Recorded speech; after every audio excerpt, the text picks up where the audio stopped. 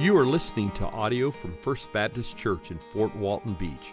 If you would like more resources or to watch our service online, please visit fbcfwb.org. Listen in as Pastor Wade helps us abide in Christ and advance the gospel through the teaching and the proclamation of God's Word.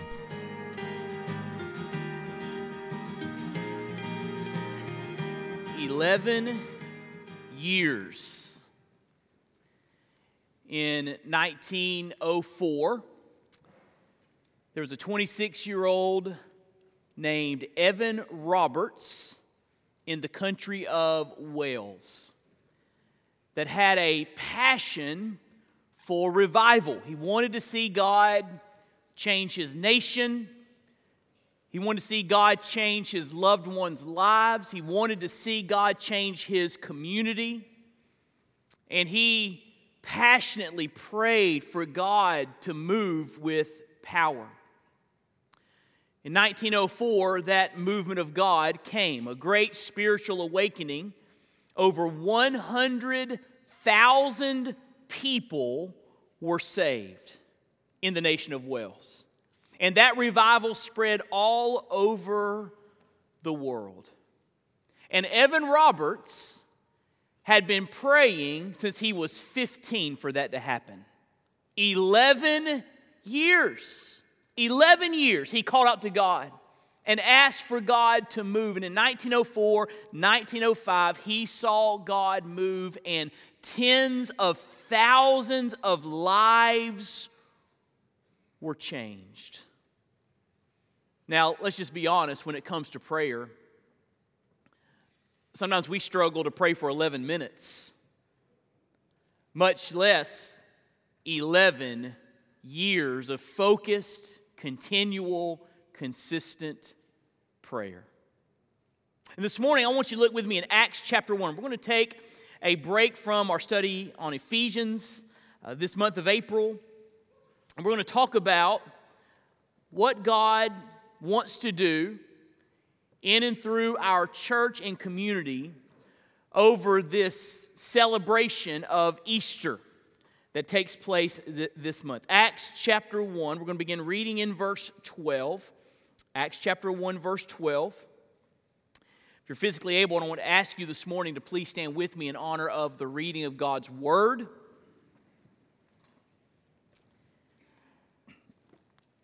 The Bible says, "Then they," these are the disciples, the followers of Christ, after Jesus Christ ascended back to the Father, they returned to Jerusalem from the mount called Olivet, which is near Jerusalem, a Sabbath day's journey away. And when they had entered, they went up to the upper room where they were staying. Peter and John and James and Andrew, Philip and Thomas, Bartholomew and Matthew, James the son of Alphaeus, and Simon the Zealot, and Judas the son of James. All these," now watch this, "with one accord were devoting themselves to prayer." Devoting themselves to prayer. Together with the women and Mary, the mother of Jesus, and his brothers. Let's pray together this morning.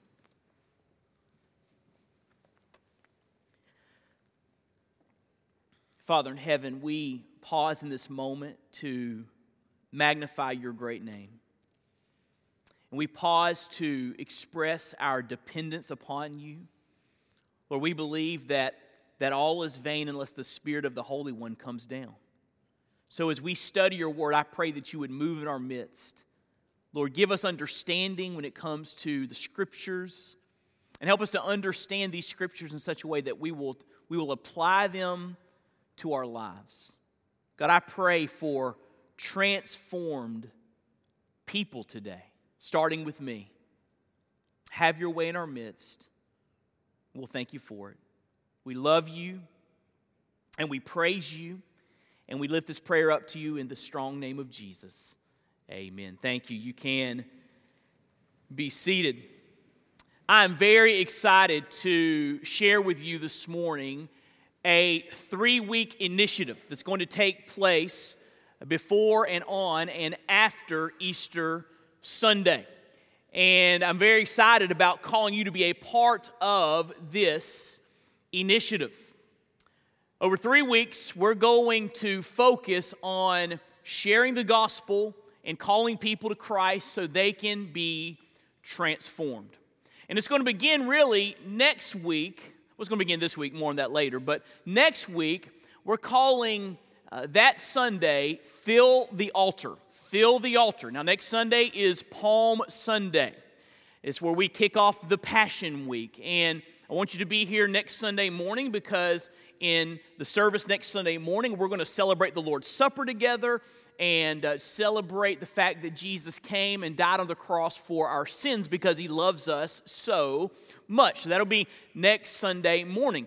But Sunday night, next week, right here in this room at 6 o'clock, I'm going to ask you to come back.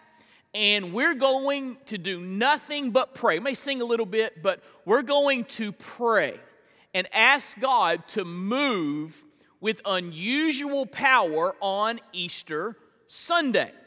Fill the altar. And so hopefully on April 10th, 6 p.m., right here in this room, we'll have a good number of people that come together just to pray and ask God to move with power. And then the next Sunday is Easter. And we're calling that Sunday, April 17th, Fill the Pew. We're going to ask you, starting today, to invite. We want you to invite many people to come and worship with you on Easter Sunday. Easter is a cultural moment. A lot of people that may not be plugged into a church regularly may come to a church or check it out on Easter Sunday. It's a big day. It's a big deal. And so maybe you've been a part of a church in years past that had high attendance Sundays where you get as many people there as you can. Well, we're going to do it on Easter. And I'm giving you a head start because Easter is the highest attendance every year, right? So we're cheating a little bit, right? But we want to fill this room up on Easter Sunday. There's going to be glorious music. Jesus Christ is going to be exalted. We're going to celebrate his death and his burial and his resurrection and the way that he transforms lives. And we're going to preach the word. The sermon title, I even know what I'm going to preach about that Sunday, is Experience Jesus. And I want to talk about how people can experience Jesus personally in their lives. So we're praying that this room will be full of people. The balcony will be full. Choir's going to stay in the choir loft. That the pews will be filled up with folks on Easter Sunday. We got some cards we're going to make available this week and the next week that we want you to take and pass out, just little business-sized cards where people know they are invited to come to our church. 10:30 Easter Sunday, April 17th. Fill the pew. Sound good? And then the next Sunday is April 24th. And we're asking God to save people on Easter. We're praying as we preach the gospel, as we call people to faith in Christ, that many will respond. And as people respond, we're going to actually baptize them, just like we did this morning. We're going to baptize them on April 24th. Fill the tank. We're going to have the water in the tank, and we're going to baptize folks that make a decision for Christ on April 24th. Sound good? So next Sunday, fill the altar. We're going to come together and pray. The next Sunday, fill the pew. The next Sunday, fill the tank. We're going to baptize those who make decisions for Christ. So we're praying that God would move with power during that time and that we would see families and individuals and our community absolutely transformed by the gospel of Jesus Christ. I love this quote from Ronnie Floyd. He says, "A lost, dying, desperate world needs to see what an alive, biblically based, God-empowered, Great Commission-driven church can do." And I pray that'll be the case over this 3-week initiative.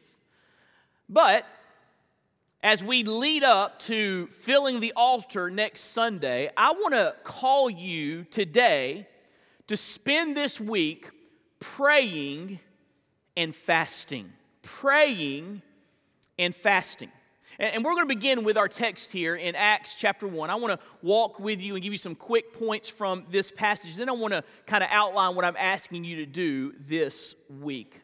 But if you look here in Acts chapter 1, we see that Jesus gave some final instructions to his disciples before he ascended back to the Father. Now, you know that Jesus Christ came to this earth. He took on humanity in the womb of the Virgin Mary. He was born. He lived on this earth as the God-man, fully God, fully man. He lived a perfect life. He never sinned. He never did anything wrong, never thought anything wrong, never said anything wrong. He was perfect. He was without blemish, without spot, perfectly holy. And Jesus, as the perfect Lamb of God, of his own volition and obedience to the Father, went to the cross, and on the cross, he died for our sins. The Bible says in 2 Corinthians chapter 5 that he became sin for us. He took all of your sin, all of my sin on himself, and on the cross, he was taking the punishment that we deserve. He died for our sins. And that was a dark day. He died on the cross. He was buried. His disciples were hopeless. They thought it was all over. This movement of Jesus followers did not know what to do. Their teacher, their leader had been crucified, and he was buried in a tomb. The rock had been rolled in place. But early on Sunday morning, after his crucifixion, Jesus Christ rose from the grave. He defeated death itself, and he rose victoriously, and he is alive today, and he's mighty to save. But after he died on the cross and was buried and rose from the grave to defeat our two greatest enemies of sin and death, he was on the earth for a while, appearing to his disciples in his resurrected body. But then in Acts 1, it tells us that he gave them these final instructions before he ascended. He actually went back up into the sky, back to the Father in heaven. And here's what he said there in verse 4. He says, while staying with them, he ordered them not to depart from Jerusalem, but to wait for the promise of the Father. So here's what he tells them. Don't go anywhere yet. Now, in the Great Commission, he says, go to all the world. But right here, he says, not quite yet. You need to wait for the promise of the Father, which he said, you heard from me, for John baptized with water, but you will be baptized with the Holy Spirit. So he's saying, wait for this baptism of the Spirit. Wait for this empowerment from the Father before you do anything. Because look what he says next. Down in verse 8, he says, you will receive power when the Holy Spirit has come upon you, and you will be my witnesses in Jerusalem, in the surrounding area of Judea and Samaria, and to the ends of the earth. And so Jesus here is saying, you are going to bear witness of me. You are going to tell a lot of folks about me. You are going to share the good news and see me radically change people's lives. But don't go just yet. Wait in Jerusalem. So here in verses 12 through 14, the disciples are obeying him. They're in Jerusalem. They're not going anywhere. They're waiting for the promise of the Father. And it says there that they travel from Olivet to Jerusalem, about a Sabbath day's journey away, which means about 3/4 of a mile, maybe a half a mile.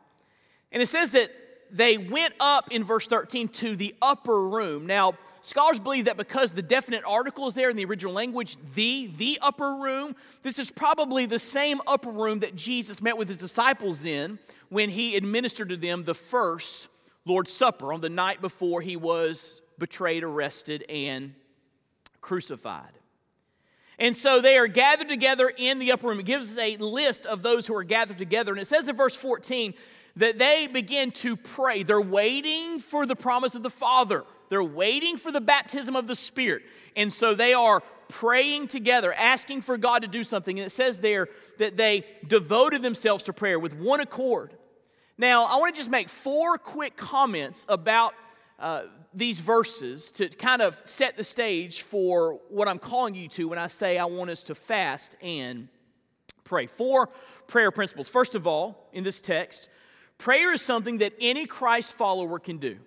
Prayer is something that any Christ follower can do. Verse 13, it says, they had entered, they went up to the upper room where they were staying, and it mentions all the different disciples there, Philip and Thomas and James and John and Andrew and Peter and James, Alphaeus, Simon the Zealot. It mentions the women who were gathered there, Mary the mother of Jesus, his brothers, the half-brothers of Jesus.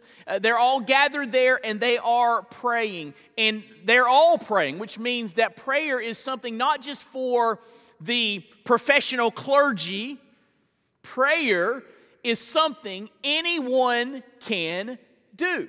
Because when you became a Christian, if you know Jesus Christ as your personal Lord and Savior, when you became a Christian, the blood of Jesus was applied to your spiritual life and your sins were washed away. Because of that, there's no longer a barrier of impurity between you and God. So now you can, come directly into the presence of God and talk to Him. And you can go into the presence of God, anytime you want. And check this out, you can stay as long as you want. You can go to God and pray and talk to the Lord of the universe, the living God. You can talk to Him. You can have His ear. The Bible says He inclines your ear to hear you when you pray. Wow. Prayer is something that any Christ follower can do. Every Christian has access to God. No matter your personality, your spiritual gifts, your circumstances, you can be a part of advancing the kingdom by praying. Second prayer principles here. Prayer unites hearts like nothing else. Look what it says there in verse 14.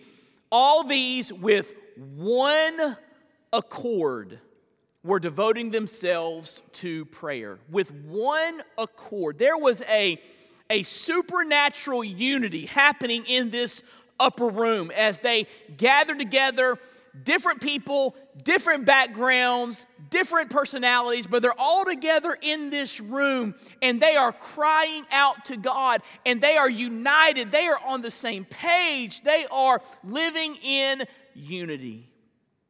You see, prayer unites because when we are all praying together, we're talking to the same person, Jesus, about the same thing with the same goal. We're united as we talk to God. And prayer unites because here's what prayer does. Prayer keeps your eyes on Jesus. It is very hard to pray and be divisive at the same time. Almost impossible. Because when you're praying, you're looking to the Lord. Your eyes are on Jesus. And you're not thinking about division and not thinking about conflict. You're talking to God, and prayer unites us because it keeps our eyes on Jesus instead of our eyes on ourselves. We keep our eyes on ourselves, we get in all kinds of trouble. But if we'll keep our eyes upon Jesus, if we'll pray and talk to Him, you can't imagine the difference it will make in your life and it will make in your church as God knits our hearts together with a supernatural unity. Prayer unites hearts like nothing else. Number 3, prayer is hard work. That's why I admire someone like Evan Roberts that prayed for 11 years before the great Welsh revival. Focus, intensive prayer for God to move. And you and I know that it's hard work. We are so easily distracted and we are so stinking busy, right? Every one of us. We got so much going on and we're running around and trying to be where we need to be and take our kids where they need to be. And we're so busy and it seems like that prayer is pushed to the margins of our lives. Hard work. It takes time. It takes effort. It takes devotion. Notice the word that it uses there. It says they devoted themselves to prayer. That word devoted there is a present tense participle, which means they were continually engaged in prayer. This was not a quick, say a quick prayer and go home. They were continually devoting themselves to prayer. Probably, if you look at the timeline here, this is probably a 10-day prayer meeting. If you look at the time when Jesus went back to the Father and the start of the day of Pentecost when the Holy Spirit fell on the church in chapter 2, probably about 10 days, they're gathered together and they are praying. Can you imagine calling people these days to 10 days of prayer? We're going to meet every night for 10 days and pray. We'd all immediately, starting with me, we'd all begin to say, well, boy, I got a lot of stuff going on, and I don't know, and boy, my schedule, and right? Prayer is hard work, but they were devoted to prayer. And by the way, wouldn't you love it to be said of you when it's all said and done that you are a person devoted to prayer? Would you love that? Someone could say that about you? Devoted to prayer. So we must be intentional and faithful and persevering in prayer. It's not easy, but listen to me. Focused, fervent, consistent prayer, listen, is rewarding. Because God answers those prayers. And God moves in our hearts as we pray. Prayer is hard work, but oh, it is worth it. Amen? Number 4. Prayer precedes great movements of God. It's just so clear. Prayer precedes great movements of God. Notice that Acts, the book of Acts, doesn't begin with the day of Pentecost. That starts in chapter 2. The book of Acts begins with a small group of people praying fervently. Before there was a Pentecost, there was a prayer meeting. Before the disciples were empowered by God to share the gospel and 3,000 people were saved, there were some folks in an upper room for 10 days crying out to God in prayer. Prayer precedes the great movement of God. That's why Jesus said, wait, I want you to go to Jerusalem, and I want you to go to Judea, and I want you to go to Samaria, and I want you to go to the ends of the earth, but wait, don't go yet. You need some help. You need God. You need power. So wait for the promised Holy Spirit. You just keep praying. And that's what they did. And all throughout the book of Acts, just a cursory reading of Acts will show you that when they pray, God moves. Prayer in the church precedes great movements of God. We see it throughout the book of Acts. We see it throughout church history. If you just study the great revivals, the Welsh revival, the First Great Awakening, the Second Great Awakening, the Jesus movement in the 70s, if you look at these great revivals and awakenings that swept across nations, you will find, without fail, there was sometimes a very small group of people hungry for God that were praying for God to move. And God did. Prayer precedes great movements of God. In fact, I challenge you to find a great movement of God that was not preceded by prayer. You won't find it. In the Bible, in church history, you won't find it. Prayer precedes great movements of God. So, I'm calling you this week to pray and fast, leading up to our prayer time next Sunday night. Now, you might say, wait a minute, Pastor Wade. I was reading along with you there in Acts. I didn't see anything about fasting. And by the way, can I remind you we're a Baptist church. Why are we talking about this right now? Fasting. Well, it's true. You don't find fasting in Acts chapter 1, but if you keep reading, it shows up in the life of the church. In fact, over in Acts chapter 13, the church is gathered together in the church in Antioch, and they are ministering before the Lord and praying and fasting, and God speaks to them by the Holy Spirit and sends out Paul and Barnabas on the first missionary journey. He moves in response to their prayers, and that missionary journey changed the world. It turned the world upside down. And they were in the early church praying and fasting and prayer. And over in Matthew chapter 6, and this is interesting, we don't talk about it enough, but over in Matthew 6, Jesus is teaching in the Sermon on the Mount, and he talks about giving alms. He talks about giving money to the Lord for God's purposes, for God's will, God's way, giving money. And he mentions the hypocrisy of the religious leaders, that when they gave, they wanted everybody to see how much they were giving, blowing a trumpet, so to speak. Look how much money I'm giving to the Lord. And he's saying they were just doing it for show. It's hypocrisy. He says, when you give, he said, don't let your left hand know what your right hand is doing. Be discreet. But give, when you give. Not if you give, but when you give. And then a little bit later in that passage, Jesus talks about prayer. And again, he mentions the religious leaders. They were hypocrites. They loved to be seen by others. He said they stand on the corners and pray these long prayers, these eloquent prayers with all this religious language. And the common people of the day would look and say, I could never pray like that. And Jesus says in Matthew 6, that's not what prayer is. When you pray, not if you pray, but when you pray, go into the inner room, not the upper room, the inner room, shut the door behind you so you're alone with God and talk to Him. And Jesus said, your Father who sees in secret will reward you for that private prayer time. Not doing it for show, but because you want to talk to God. When you give, and we give at our church, it's part of how we keep things running around here. We talk about that. When you pray, we talk about prayer. We're talking about prayer this morning. But Jesus doesn't stop there in Matthew 6. He goes on to talk about fasting. And he says of the religious leaders, they love to let everybody know they're fasting. They walk around with their hair uncombed and their face unwashed. And they're like, oh, pray for me, brother. I'm fasting today. They want to show how pious and religious they are. And Jesus tells, that's not what fasting is about. It's not to impress other people.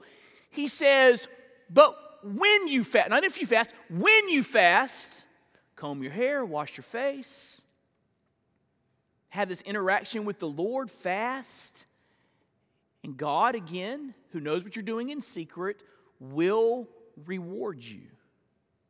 So notice, when you give, not if you give, when you pray, not if you pray, when you fast, not if you fast. Fasting is not a negotiable in the scripture. It's just not. Where we say, no, not for me. That's a little too radical, a little bit crazy. Fasting, really? But it is a very important spiritual discipline. You say, Pastor Ray, what is fasting? Here's what fasting is. Fasting is denying yourself something you want in order to focus more exclusively on God. Denying yourself something you want in order to focus more exclusively on God. Now, the fasting of the Bible is overwhelmingly a fasting from food, which is, I believe, the most effective because it gets our attention like nothing else will. I don't know about you, but when I'm eating, I'm thinking about what I'm going to eat next. Like, I'll be eating lunch, and I'll talk to Claire on the phone and be like, hey, what's for dinner tonight? Food dominates my life. How about you? I don't know about you. I just love to eat. Do you? And so when I tell my body, hey, we're not going to eat for a little while. Wow. My flesh doesn't like that. It gets my attention. And so fasting is denying yourself something you want in order to focus more exclusively on God. More about that in a moment. But let me read this quote from Ronnie Floyd. He says, fasting is abstinence from food, listen, with a spiritual goal in mind. So you're fasting for a purpose. There's something you're focusing on. You're praying purposefully about something as you fast. Not haphazard. You're focusing on asking God to do something specific. So, here's what I'm asking you to do this week, all right? I'm asking you to designate a day this week and fast from lunch on that day.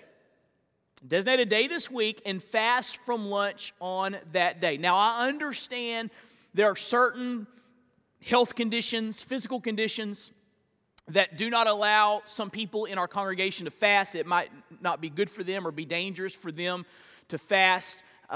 In that case, I would say, well, fast from something else. Think of something else in your life that takes up a lot of time and do without it. Like maybe your favorite cable news network. Turn that off for a while, or maybe don't get on social media for a while, or don't watch TV that night, or whatever. Just think of something that is a regular part of your life that when you say, I'm not going to do that for now, you're going to miss it. You're going to recognize its absence from your life. It might hurt a little bit, right? Fast.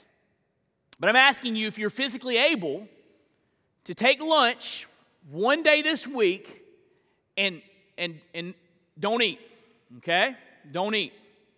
Now, that's a minimum, all right? This is like entry-level fasting for our church, all right?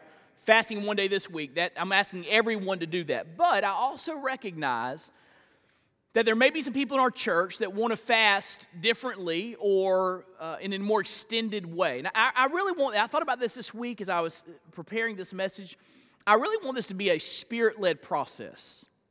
And so maybe you need to ask God, how do you want me to fast this week? Maybe the Lord will show you, hey, fast for an entire day. If you've never done that, I'll just suggest maybe try fasting from sundown to sundown. One entire 24-hour period, sundown to sundown. And take a day and fast from food, maybe just drink water, all right? Or maybe you might say, well, I'm going to fast every lunch break this week. Or I'm going to fast for 3 days. Just drink water and fast for 3 days. I don't know. I want it to be a Spirit-directed process. But ask the Lord, how would He have you fast this week? All right? It may be, hey, I'm going to get off my phone for a day. Something like that. I don't know. But how does God want you to fast? Now, as everyone, again, fast on a lunch break this week, at least one day this week, I'm going to ask you to take that lunch break, the time you normally spend eating, and take that time and read your Bible and pray for an hour. Read your Bible and pray. So I'm asking you to do. It'll be good for your soul because here's what's going to happen. You're going to be hungry. You're going to miss the food. And that hunger pang is a reminder that man does not live by bread alone, but really by every word that proceeds from the mouth of God. And that hunger will remind you of that. Yeah, I miss food, but boy, I need to hear from God. I need God to speak into my life. So you get alone with your Bible, read your Bible, and pray. Now, this sermon note page, if you look in the back of it, we've prepared for you a prayer guide. And the prayer guide just walks you through how to pray during that hour, how to pray during that all-day fast, or how to pray that 3-day fast when you have occasions to pray. It's very simple. You can read the bullet points there. There's some scripture for you to read and look at. There's some prayer requests, some things for you to pray. But notice as we pray on or during that fasting time, we're praying for 3 specific things. Transformed lives, a transformed church, and a transformed community. That's how we're going to pray. And again, the bullet points are there. The prayer requests are there. So keep this with you, all right? And use this as a prayer prompt. And anything else you need to pray about during that time. But talk to God in prayer during your fast. I'm telling you this, and I'm not a fasting expert by any means. I need to fast more than I do. But I can tell you this, when I have taken time to fast and spend time alone with God, there is a heightened spiritual sensitivity. I can't really explain it. I can't really articulate it, but there's a dynamic that happens in that moment. You're hungry. You're taking time to pray and see God instead of eat. And God, who sees in secret, meets with you in that moment. It's a really powerful dynamic. And so during the lunch break, read your Bible and pray. And again, this is the minimum that I'm asking everyone to do. Now, after a week of praying and fasting, next Sunday, we'll come back. This time next Sunday morning, we'll celebrate the Lord's Supper together. And then at 6 o'clock next Sunday night, right here in this room, I'll lead you through a time of prayer. Now, along the way, this week, next week, invite. The 10th, fill the altar. The 17th, fill the pew. We've got some invite cards there at the different exits. As you go out, grab a handful of these. We'll have a bunch more, so pass all these out and then come back. We'll have them this week. Wednesday night, you can come back. We'll give you a bunch of these cards. You can pass them out all over the place, okay? Maybe when you go out to eat, when you leave the tip, leave this card. But when you do that, you better tip good. All right, don't stiff somebody and leave our church name there, all right? Tip good. But you might want to leave this card for somebody when you give a tip, or at a drive-through, or your coworkers or your neighbors, or just whatever. Just they're very non-intrusive. You just hand somebody a card and say, "We'd love for you to come and worship with us on Easter Sunday." And all the details are there on that card. So grab a handful of those cards on your way out. Begin to pass them out. And again, if you run out, we have a bunch more for you this week. Invite, invite, invite, invite, invite. On July 1st, 1857, and I love studying these moments in church history where you see God move with power. But there was a quiet and a really zealous for the Lord businessman named Jeremiah Lanphier. His denomination appointed him as a layman to be a missionary for a certain segment of downtown New York City. And so he's standing there in this huge city, and he's supposed to, tell them about Christ, and he doesn't even know where to start. Where do I even begin? And so Jeremiah Lanphier had this idea. I'll just invite people to pray. And so he had a bunch of flyers made up for a lunchtime prayer time for businessmen. And he began to pass these invitations out all over the place, inviting people to this noonday prayer meeting during the week. Well, on the first day of the prayer meeting, the first designated day, which was September 23rd of 1857, at 12 noon, Jeremiah Lanphier walked in the room where people were supposed to come and pray, and he took his seat, and no one was there. No one. He passed out flyers all over the place, and no one came to pray for the city. He sat there 5 minutes. No one showed up. He began to pace the room. No one showed up. 20 minutes, 25, 30. And then at 12:30, he heard a step on the stairs, and the first person appeared responding to the flyer, coming to pray with Jeremiah Lanphier. Then another,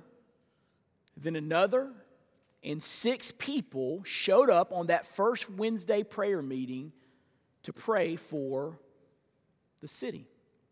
On the next Wednesday, October 7th, 40 people showed up. Talking about a movement of God, from 6 to 40. And so they decided, God's doing something here, so let's start to meet daily.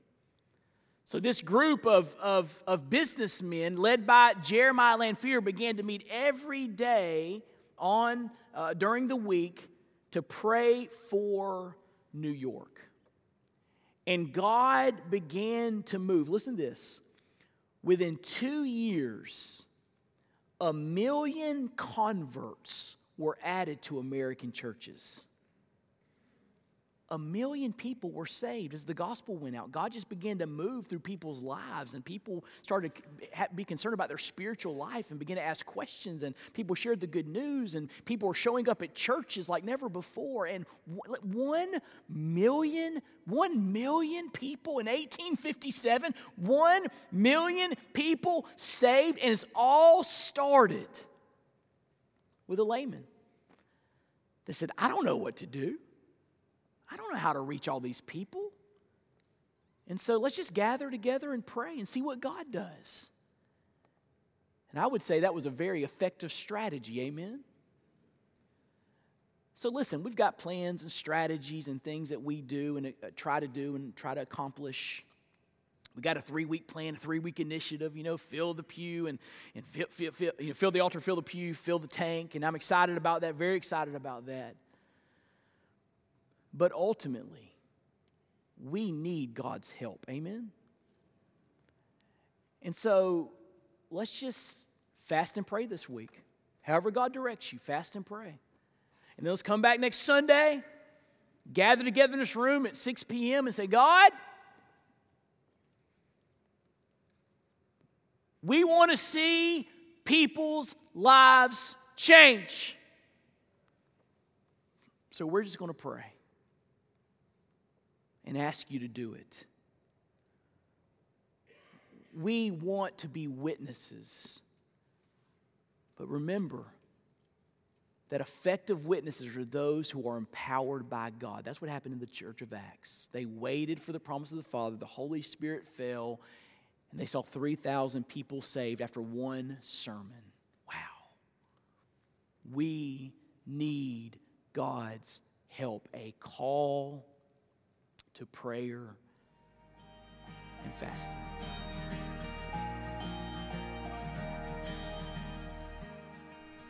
Thank you for listening. We pray you've been encouraged and inspired by God's Word. May the Lord richly bless you.